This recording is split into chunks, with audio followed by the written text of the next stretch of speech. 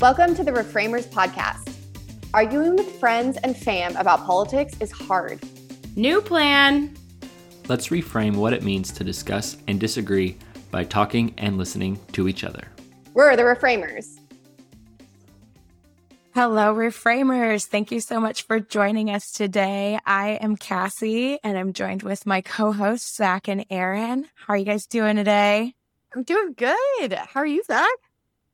I'm doing good as well. I'm excited to be here for another episode of the Reframers. And today we're going to be talking about the midterm elections, which will take place November 8th of this year. So trying to get it out so all you guys can be informed before going off. I know. I'm glad we're talking about this right now because I feel like I've just seen the packet sitting on my kitchen table for, Zach, I don't even know how long it's been there, but I think it's high time we talk about it.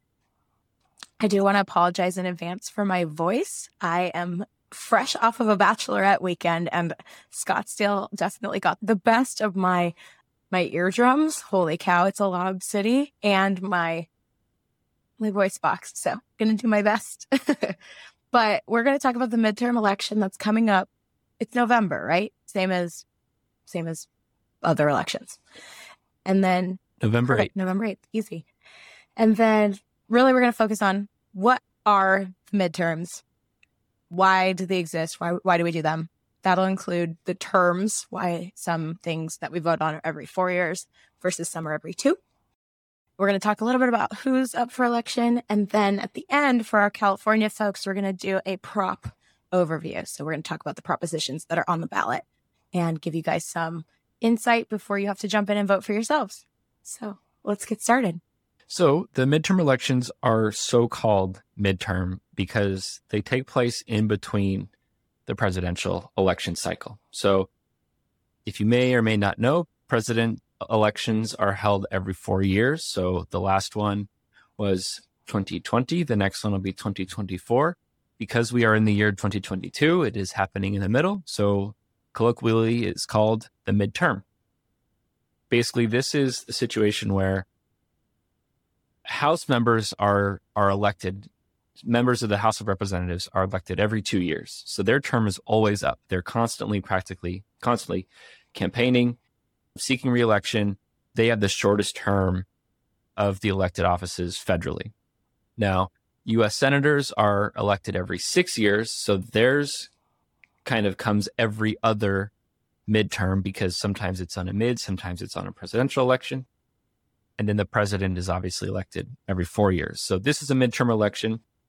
And in the middle of Biden's first term, this will determine whether he gets to enjoy a Democrat majority for the rest of his term, or if maybe there's a change in dynamics and Republicans, take one or both houses. And now he's met with kind of a locked government.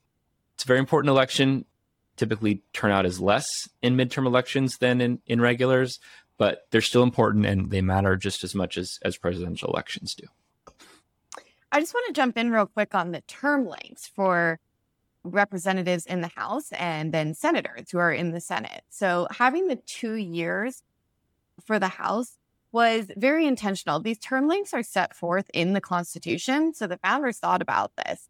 And if you think about it, if you're a representative and you have to get elected every 2 years, you have to be pretty in the know with all of your constituents and really kind of like campaigning with them and knowing what's going on in your state and in your district specifically, because House reps are elected by district, not by state.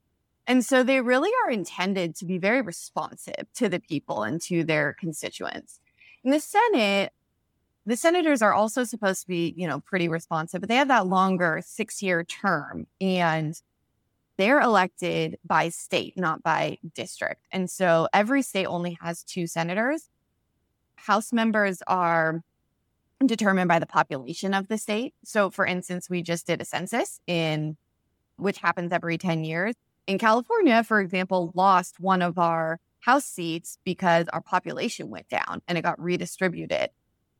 So that's kind of an interesting thing that happens too. But I just think it's kind of important to know like the cadence of these elections because you only get to vote for your state senator every 6 years for their term and you only have 2 senators. So it's really important to pay attention to these midterm elections because they only come around so often. And also they really affect what kinds of legislation are going to get passed at a federal level because of the majorities. And as Zach mentioned, it's a big deal this year because the Democrats currently right now hold majorities in the House.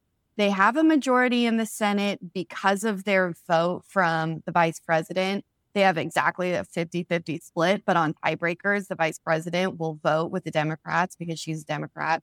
And the Democrats also hold the executive with President Biden. So it's Dem, Dem, Dem across the board. And if that flips over, it's going to make it really hard for the Democrats to pass more legislation because they won't have majorities.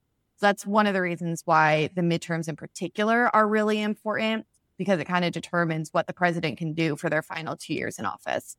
And the president's first year, really, first 100 days, first year is typically that's when they get the most things done, if they have, because they have the most political capital, so to speak. So they have the most goodwill, they're untested, so people are more willing to work with them. And then usually that momentum kind of diminishes. So if you're a Democrat, it's really important that the Democrats hold a majority in both houses, because already that momentum that Biden would have had is already largely dissipated by now.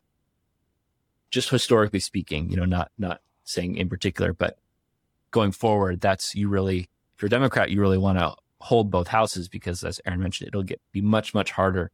You have to engage and work a lot more across the aisle to get things on your agenda done that you otherwise wouldn't have to work in a bipartisan nature to accomplish. Yeah, work in a bipartisan nature or just be blocked.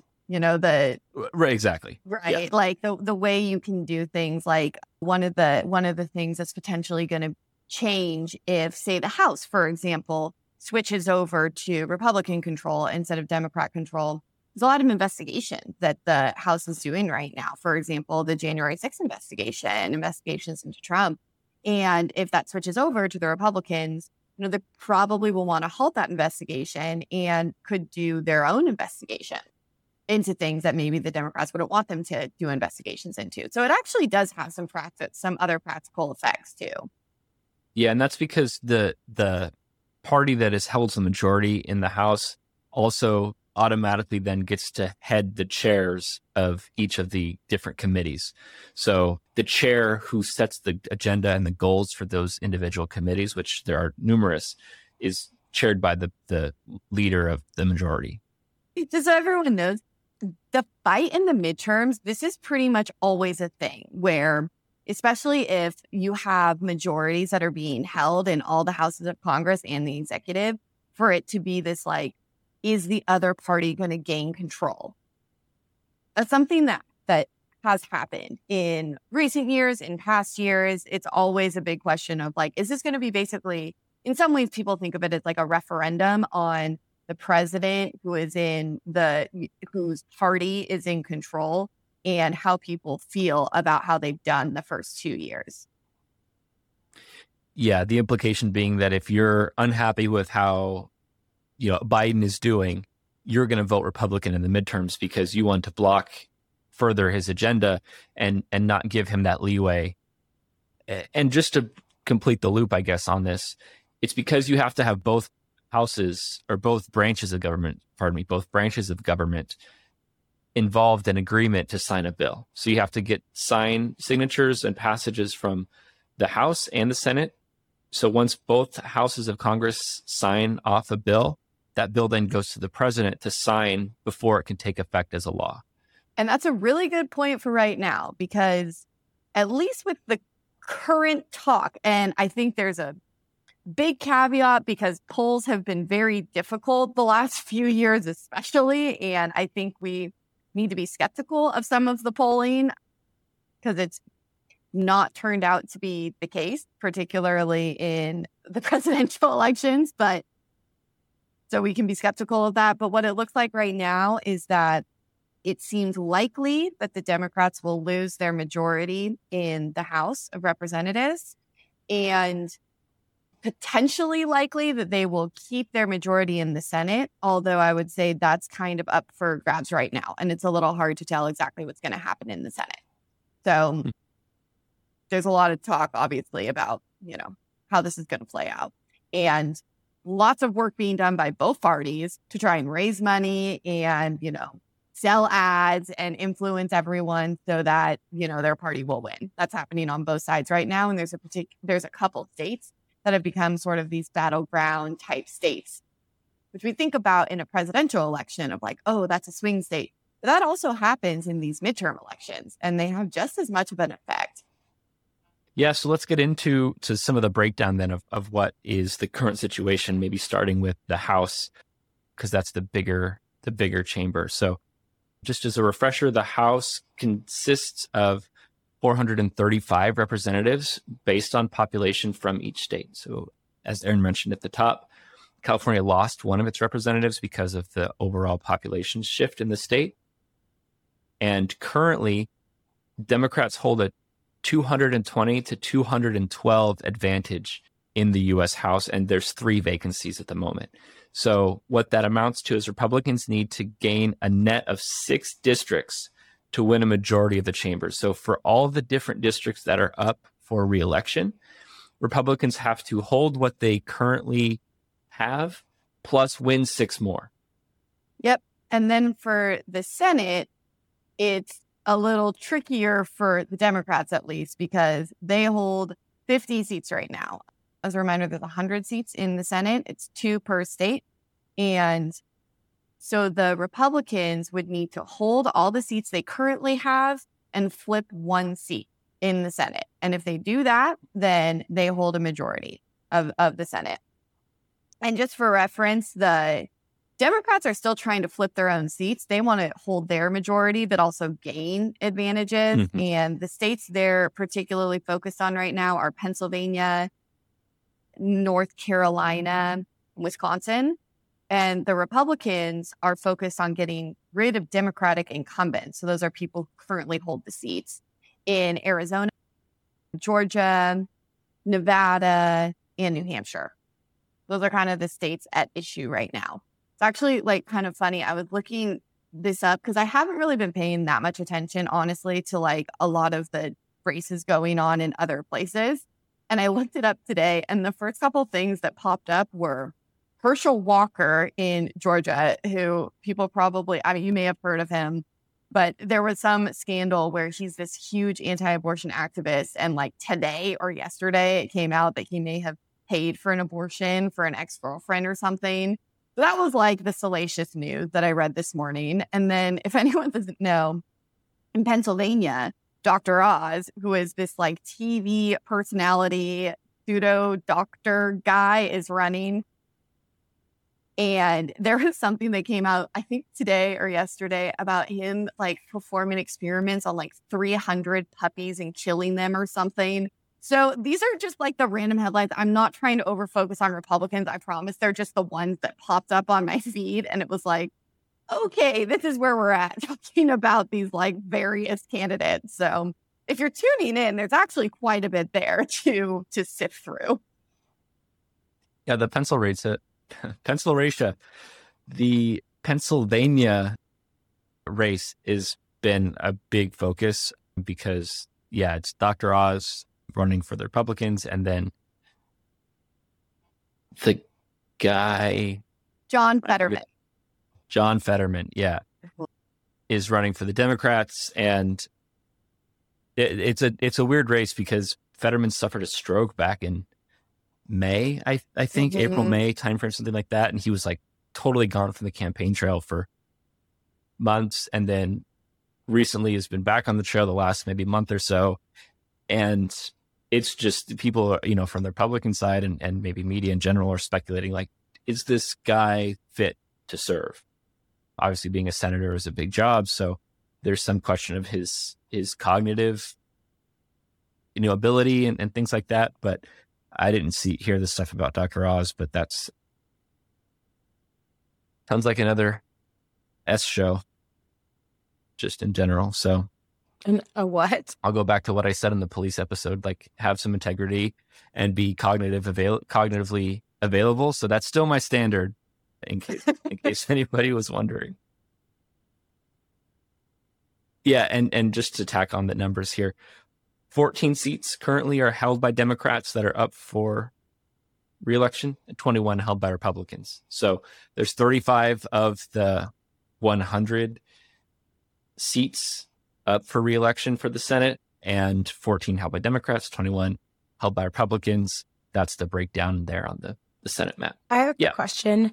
When you say up for re-election, can you clarify some people are not up for re-election? So it's not that everyone all at once is eligible the same years? Yeah, so the Senate is staggered, where a third, basically a third of the senatorial body is up for re-election every 6 years. Or every 2 years, every 2 years. So a senator's term is 6 years long, and every 2 years, a third of the Senate rotates through.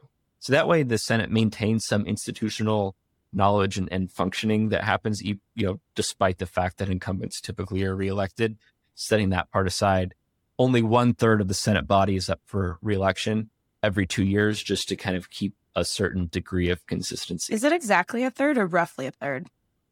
It's roughly a third because there's 100 senators, 50 states, and 3 doesn't divide into 100 evenly. So this year is 35. I'm guessing another year is 34, another year is 33 or something like that. Cool. It's roughly a third of the seats.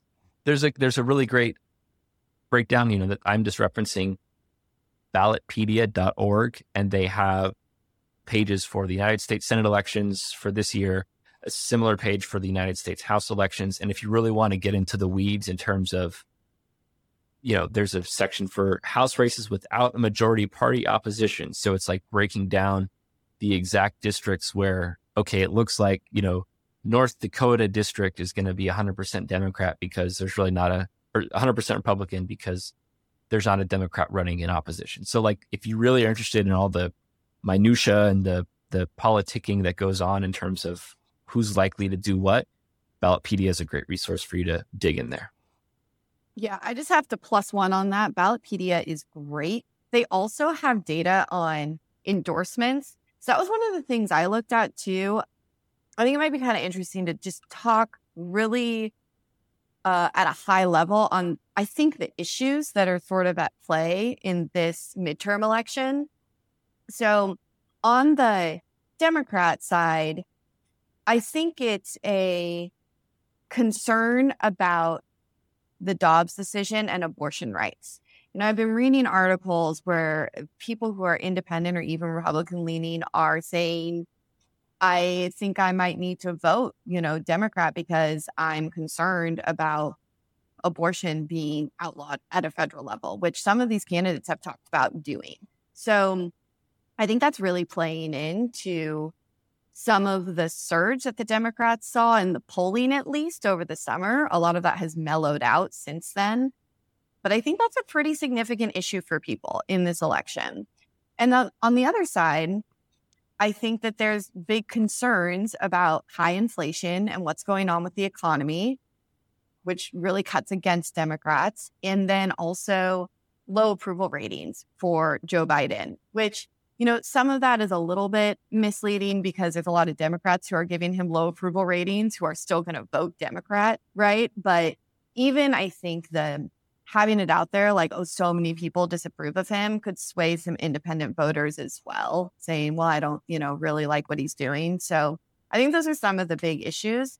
And another factor I think at play in these midterms is former President Trump and his role. He's endorsed many candidates. And, there were a bunch of candidates he endorsed in primaries who didn't win their primaries, but there's a lot who did. And there's a few who are particularly in the news and either, are too extreme to be that popular. I think Carrie Lake, who's running for the Arizona governor, is one of those. Potentially, she still will win. It doesn't seem like she's pulling that way right now, but she has some pretty extreme views and has particularly really embraced the election fraud thing and saying that Trump actually won the 2020 election. And then Herschel Walker is another one who was a Trump endorsee. And there's another one, I can't remember her name, in Nevada, who was also Trump backed. And so it's just kind of interesting because I think it really still shows the influence that he had on these elections. And it's looking, I mean, this is really preliminary, but it's looking more and more likely like he might be the Republican nominee for president. Who knows? But it feels like it's trending in that direction, which is another reason why it'd be helpful for Republicans, if that's who their nominee is going to be, to win majorities in either the House or the Senate, because they can, start to deflect these Trump is a criminal, type allegations and investigations. So I just want to put that out there because I think all of those factors are really present and something to be aware of as you're thinking about how you want to vote in this election. So in all things, we want to give you guys the opportunity to go ahead and do your own research. We have a few resources and references that we want to share with you, and I'll put these in the show notes as well. But can you, Zach and Aaron, just share a couple of the places that you would go to look into the midterms and decide for yourself, determine how you'd want to vote? Yeah. So as a sort of general overview stuff, not state specific, The Economist has a whole section on the 2020 midterm elections that track data and has recent articles and things like that to keep you informed. I thought it was a pretty good page and a helpful resource.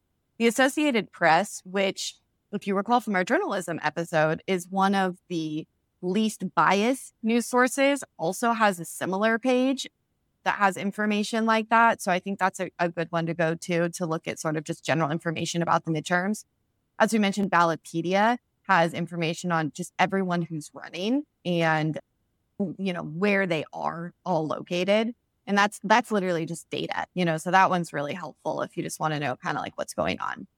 And then for California specifically, Cal Matter has a page that has information on the different candidates and also the ballot measures. And I think that's a really good resource for California-based people. Yeah, and in addition to, if you're California-based, I'm sure it's other states as well, but we get this, if you're a California voter and you're registered to vote already, you get a voter information guide, which I'm holding up if you're watching us on video, which I think we will be making available very soon, if not already. Basically, it's a nice little handy packet that outlines all of this stuff, and it's free. Like it should be sent to your house wherever you're registered to vote. So if you're like away at school and you didn't get one, it's like call your parents and make sure they didn't throw it away for you. But it has all the information in terms of like when voting by mail is due and when the polls are open and what day the poll is open.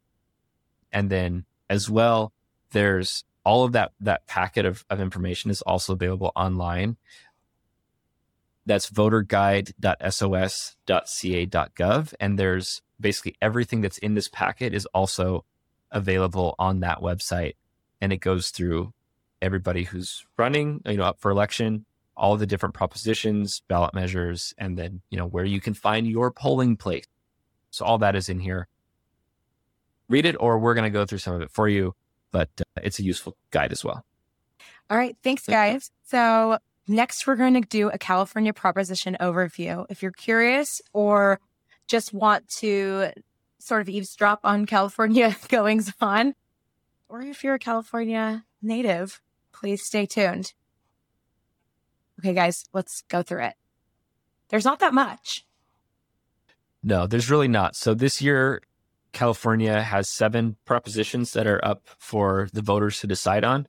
And basically what that means is if certain number of signatories, if you get a certain number of signatures for a measure, Californians can propose laws directly from the voters, which is not every state has that mechanism. But the proposition system is something that California does have. So these are 7 then measures that are being proposed that if they've already made it to the ballot, so they will be there in November when we vote. But now it's up to us as the voters to decide whether we want these things to or not to pass and become a law. So there's 7. We can go through them, I think, relatively quickly just to give you a nice overview of here's what it means if you vote yes and if you vote no, etc. Thank you, because this is literally how I'm going to decide how to vote. Otherwise, I end up panic reading it the morning of the election, like in my car. I feel like I do that too. Yeah. And I'm saying in my car, but really I'm reading it like in the booth because I've forgotten to turn in my vote by mail on time, because that's who I am. So if you're like me, take advantage of what's about to happen. All right. So the first is called Prop 1. This is the constitutional right to reproductive freedom legislation constitutional amendment. So the summary of this is basically this will amend the California Constitution to expressly include an individual's fundamental right to reproductive freedom, which includes the right to choose to have an abortion and the fundamental right to choose or refuse contraceptives. It does not narrow or limit the existing rights to privacy and equal protection under the California Constitution. And this is included in all of the packet and information material as well, which is the fiscal impact. And the fiscal impact is no direct effect because reproductive rights are already protected by state law. So this is almost a redundancy, but being that California is a very progressive state, one that I'm not surprised to see on the ballot this year. Yeah, absolutely. And I just want to note, Zach mentioned that California's proposition process is unique to the state. That's true. There are some other states that do this, but something that's important when a proposition amends the California Constitution is that it then can't be adjusted by the legislature. So they can't go in and make changes to it or even adjust the language or anything like that. It actually has to be changed by another proposition. So it's just something to be aware of when you're voting for propositions that might amend the Constitution in California. And this one does. So basically the redundancy is that there is a law already that protects the right to abortion in California and contraceptives and things of that nature. But this is going that extra step and saying, no, actually our California Constitution makes this unchangeable. So that's, the situation there. So a pro or a vote yes means that the Constitution would be amended to expressly include that right. And then a no vote means the Constitution remains unchanged, but the law still is in effect. So you're not voting to repeal anything. It's just do we or do we not amend the Constitution to allow for this to go forward? This is the kind of one that I feel like confuses me, because if it's already in the California Constitution, are people going to feel like, oh, but it's not? Okay. No. It's protected a law by a that's law. passed, but it's not part of the Constitution. So we have the Constitution of the United States, right? It's like Article 1 that establishes the legislature, Article 2 establishes the executive, blah, blah, blah. And then we have the Bill of Rights and the amendments. Like that's our Constitution. But for example, the law that says what the IRS can and can't do is not part of the Constitution. That's just federal law. The same holds true for the state. California has a state constitution that is, establishing the structure of the state government of California. And then that state passes laws to govern its citizenry. And right now, the right to abortion is a state law, but it's not part of the Constitution. I was going to say that the reason that this matters is that it's kind of what I just mentioned in terms of like how you can amend the Constitution. So if it's just a law, then the legislature can repeal it. If they by a majority vote, for instance, could get rid of that law. If it's in the Constitution, the legislature can't do that because it's a right listed in the Constitution. So it is more protected by putting it into California's Constitution. Done. I think that's the idea. I'm done. Here. I'm in. I'm 100% in. Thank you very much for the explanation. The next proposition is Proposition 26. I don't know anything else on Prop 1. I feel like it's pretty straightforward. Yeah, the only other thing I would say is that it's endorsed by abortion activists, and Governor Newsom is also one of the endorsees of it. So sometimes it's helpful to see who has endorsed the different piece of legislation or piece propositions. They're not legislation. Did we talk about if Newsom's up for re-election? We did not yet, but he is. Yeah. Yep. Newsom is up for re-election. The walking, talking Lego brick. I don't know what that means, Zach. What is a walking, talking Lego brick? It's an insult of some kind, but I don't know what. He looks like a Lego. In which way? The yellow skin. It's the skin. It's like the hair's all like flicked back. He just looks like the leg, like Lego hair, where it's like it never moves. There's no character to it. or am I just talking about him? But he just looks What like a a little Lego. strange insult. I had never heard this. I feel like it's Gavin Newsom Lego. Lego. Did you hear that somewhere, or did you? I think he made it up. That just came to me. That just came to me in the moment. Who's in the ballot to run against him? Lego. I'm only confused that he's up for re-election because I feel like we just voted. That's because there was a vote to repeal him. Is that the right term? There's a recall. There's a recall. Can't repeal a vote. Yeah. Okay. Do we recall him early and end his term early, or do we leave him? Well, since we're talking about governor, then, so Newsom is running on the Democrat ticket for governor. He did not provide a governor's statement for the ballot packet, the information packet. I guess he feels his record speaks for itself. And on the Republican side, They go wild. That's how that I'm goes. cackling. Oh my God. I don't know, Javine. Yeah, not a fan. Anyway, on the Republican side, Brian Dahl is running. Dale. I don't know how to pronounce it. Dahle. So he is the Republican endorsed candidate for governor for California. And he did provide a statement, but I haven't read it yet. Zach, where do you go when you're deciding how to vote? I read the packet, and so there's a quick reference guide that just says what it means to vote yes and what it means to vote no, and then kind of some arguments. But then if you dive deeper into the packet, there's some detailed information that are people that support or oppose the proposition.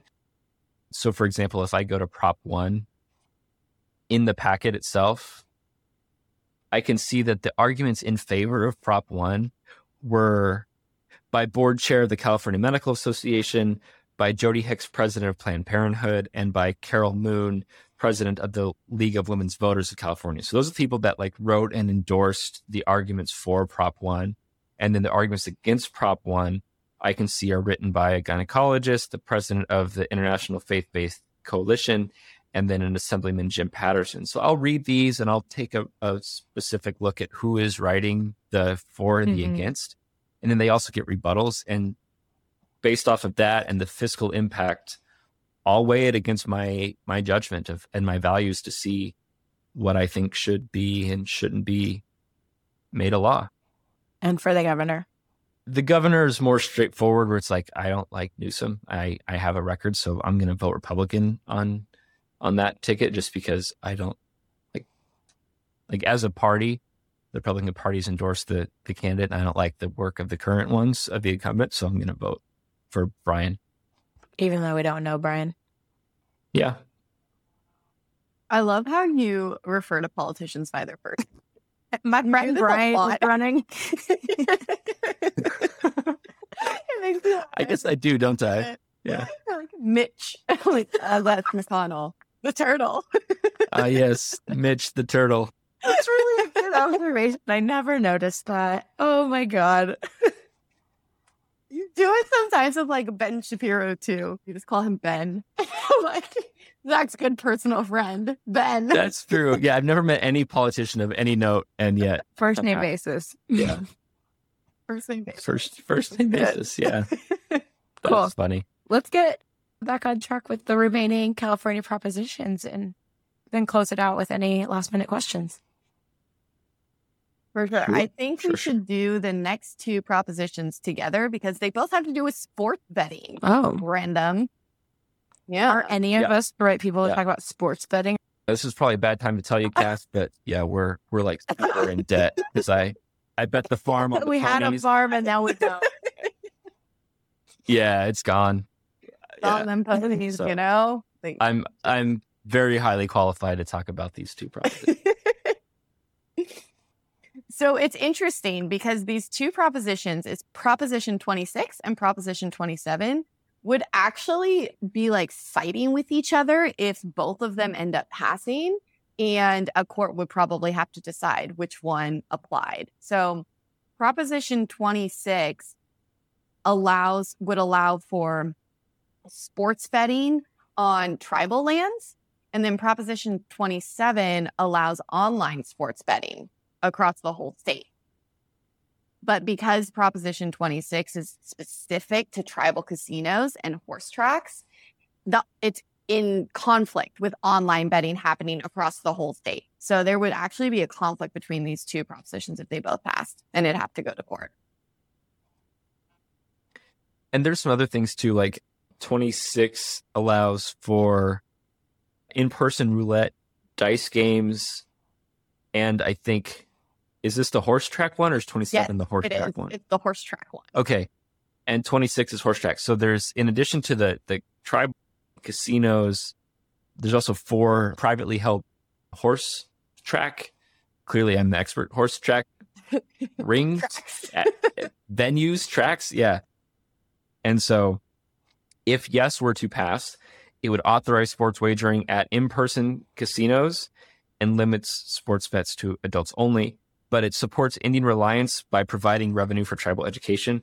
Both of these bills are taxed, so the state would see an increase in some tax revenue. I think the amount was 10% for each.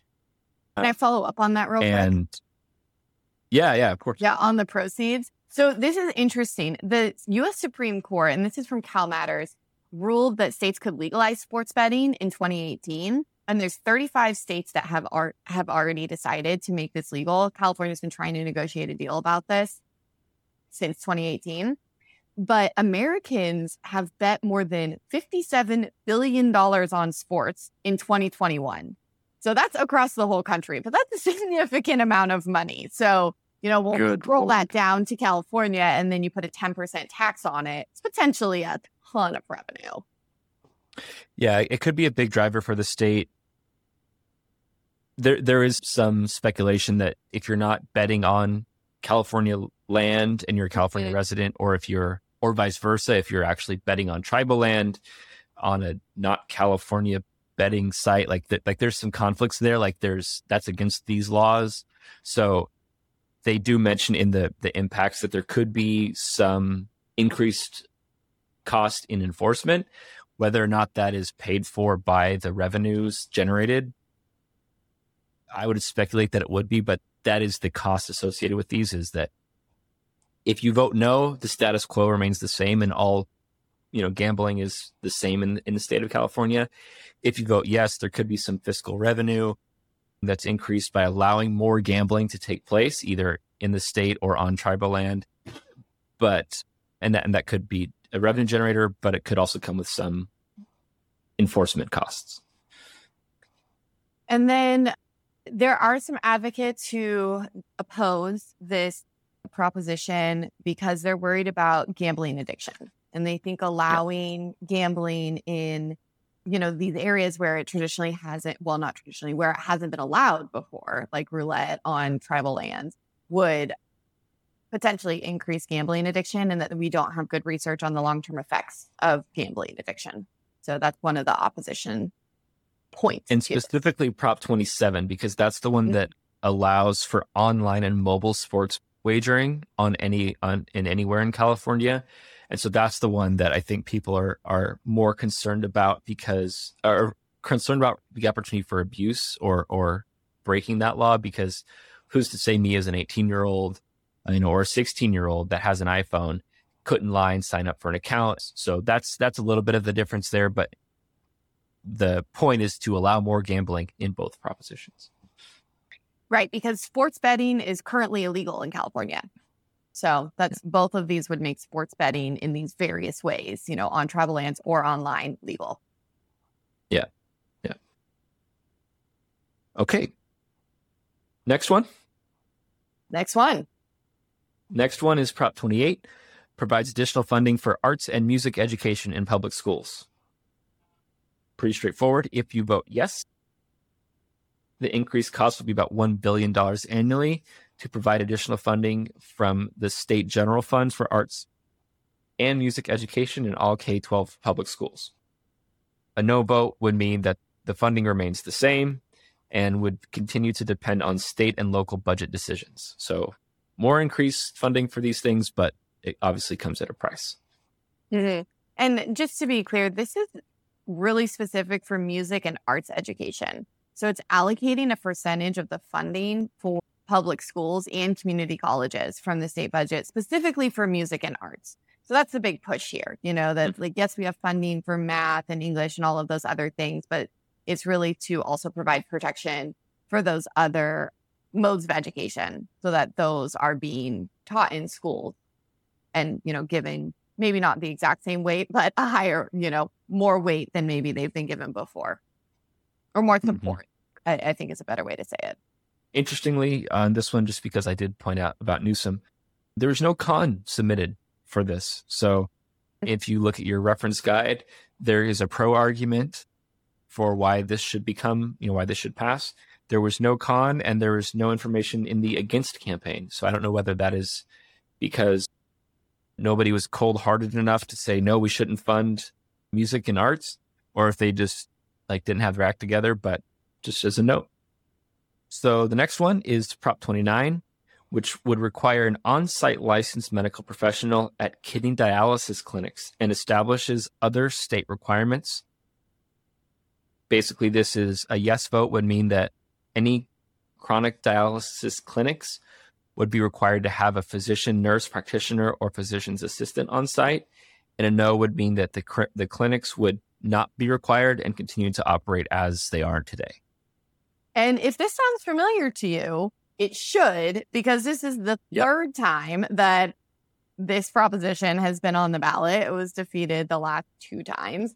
And I mean, correct me if I'm going to overgeneralize here, Zach, but it's really boiling down to a fight between a labor union and the dialysis companies in who wants this to happen. It's the labor union who has brought this proposition the last 3 times, and dialysis companies have spent really millions to defeat this proposition. So there's a lot of interesting competing interests here on the 2 sides of this proposition. Thanks for that insight. I didn't know about that, but the pros and the cons, or the arguments for and against this, are actually very emotionally charged, and there's some value, I think, to both. But basically the pro argument is this is a medical related activity. There can become complications. You're basically taking your blood out of your body. You're putting it through this machine to clean it, and then inserting it back in. This should be done under the practice of somebody who knows about these things, rather than just a private service providing this. And the con is well, if you implement this change, it will drive up the cost, and we will probably have a lot of these centers close, which means I won't be able to get my actual dialysis treatment. So while you're trying to implement this to be more safe and have more oversight, it actually means that I may not end up getting my dialysis treatment at all. Yeah, I think this is one, if you haven't thought about it very carefully, it's worth diving into a little bit, I think. There's just a lot of powerful interests at play here. There's 2 main dialysis companies that operate most of the dialysis clinics in the state. This obviously really affects them, and so they fight really hard against it. And then you have, the union on the other side. And to be honest, I don't know quite as much about that, which is why I think it's worth it. Even if you've seen this, you're like, well, I'll just vote the same as last time. This might be one where it's worth it for you to do a little bit of your own research on it and come to a decision on whether you think this really makes sense or not.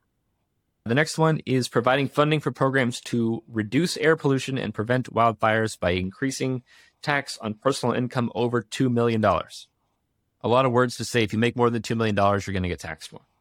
Yep. It's a 1.75 personal income tax.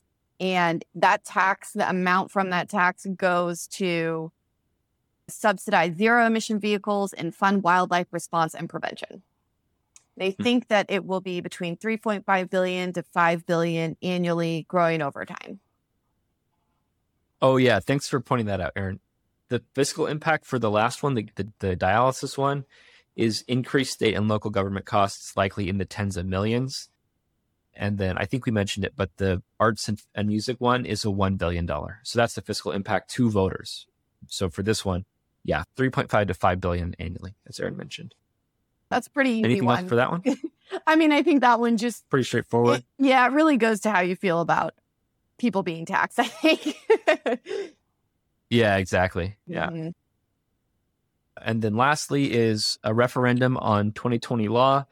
that would prohibit the retail sale of certain flavored tobacco products. So like e-cigarettes, flavored e-cigarettes, and the banning of those. So this would be a vote yes means in-person stores and vending machines could not sell most flavored tobacco products, and a no signature means in-person stores and vending machines could continue to sell flavored tobacco products.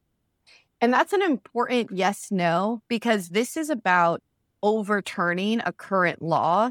And so voting yes is upholding the current law. Voting no would strike down the law. So that's one that's important to be careful about, making sure you know what you're voting for. Wait, no means that they could continue to sell the flavored products. Right. But, no would mean that they could sell the flavored products.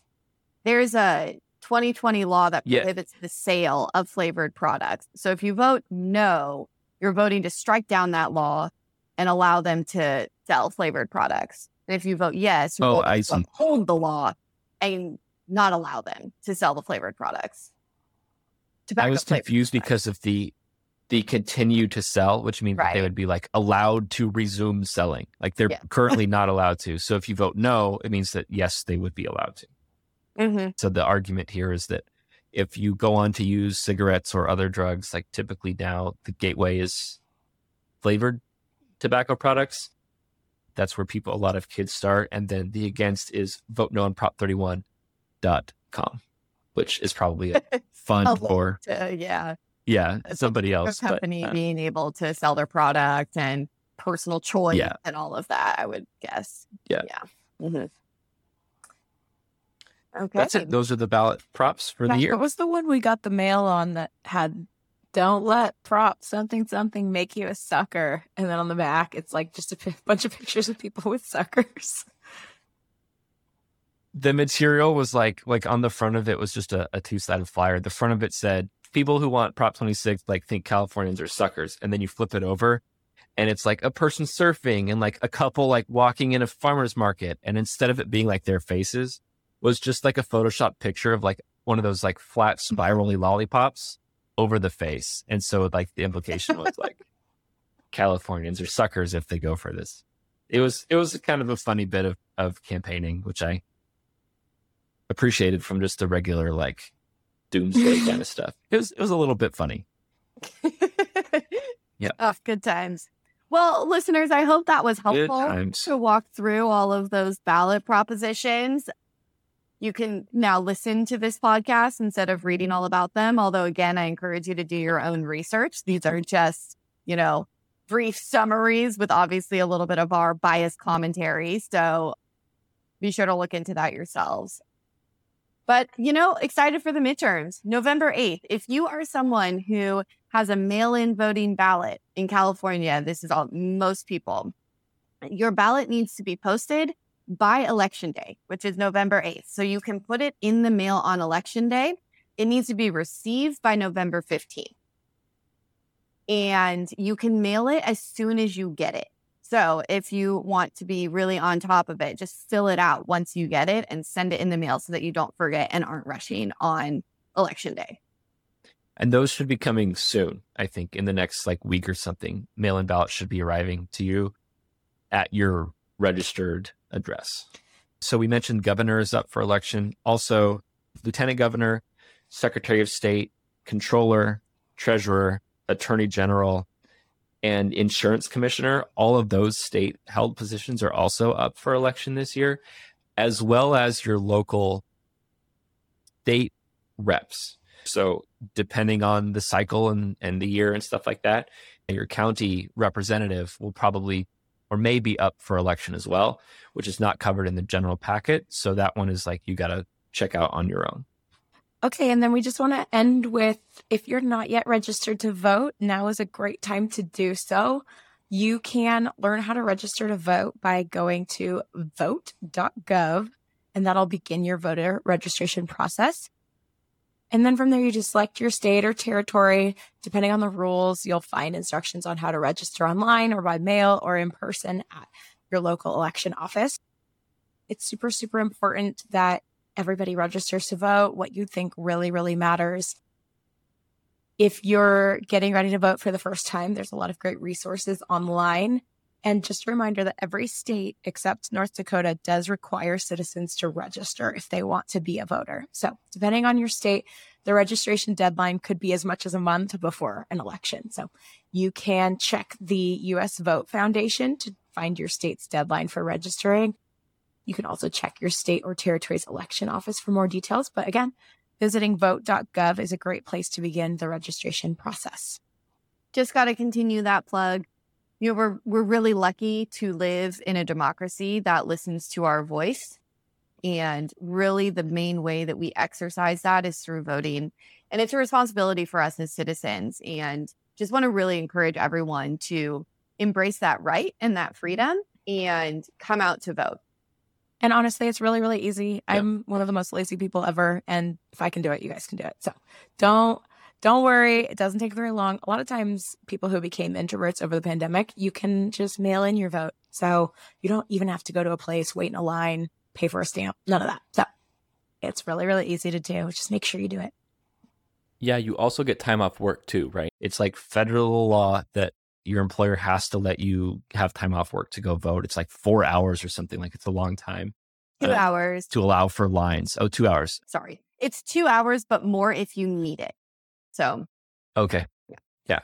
It really is a responsibility. You know, it is a right to vote. You know, we always say that around, you know, throw that line around, but it really is a responsibility to vote.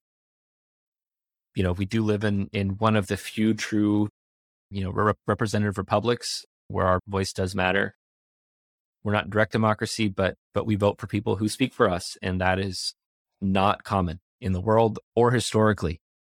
So it really is incumbent upon all of us to take that seriously and don't just throw away a vote or, you know, vote willy-nilly. But, you know, your school board people may be up for election or, you know, city mayor or whatever. And like that stuff directly affects you so much more than president or whatever. Like we spent so much time talking about the big stuff because that's most applicable for our audience, but like your mayor affects your city life so much more than, you know, voting for your president. So really take the time. It's very important and it matters. It really does matter. And one other thing on that, we would love to see your voting posts, your I voted stickers, sending your vote in the mail. So, you know, on November 8th or whenever you go in to vote, please tag Reframers Podcast on Instagram. We'll repost you to our story. We would love to see all of your votes going in. Yes, that's so fun. Yeah. I love that. Yeah. I'll definitely do it. I'll go somewhere and get a sticker. Oh no, we get a sticker with our mail-in ballot. So even if you mail yours in and don't go somewhere physical, put your sticker on and go on Instagram, tag us at Reframers Pod. Instagram is still our most active platform, but we are going to be expanding more regularly to YouTube and TikTok. You can always send us an email if you have something you'd like to say or you have any questions. If you want to request an upcoming podcast episode, you can email us reframerspod@gmail.com. And you guys, we love seeing you wherever you choose to find us. As you might already know, you can hear us on pretty much anywhere you get your podcasts. I know most of you are listening on Apple Podcasts, but we are also on Spotify, iHeartRadio. You can see us on YouTube, and that's for a full episode. And then, of course, we have our website, reframerspod.com, which has much of this information and is also a place for you to listen to the website, to the episodes. So thank you guys so much, as always, for being a reframer with us, reframing what it means to discuss and disagree, all of these crazy political things. And one more tiny thing, happy 4-year wedding anniversary to my co-host, Zachary Alexander Marr. Yay. Yay! Happy anniversary, my love. Yay. Happy anniversary to Aaron doing the office dance down the aisle in front of 200 people at our wedding. Yeah. You guys had such a fun. The best day. It's been a good 4 years. Cheers to 40 more. Yeah, sure has. For you guys. 80 more. 80 more. What are you dumping me at 70? That's it? That's all I signed up for. All righty, friends. Tell us if you think we did a good job. Tell us if you think we did a bad job. Either way, we're glad you're out there listening, and we'll talk to you soon. Thank you for listening to the Reframers Pod. We hope you enjoyed the episode. If you did, please rate and review us 5 stars and subscribe so you can always catch our latest episode. You can also find us on YouTube, Instagram, and Twitter at Reframers Pod. And you can email us at reframerspod@gmail.com.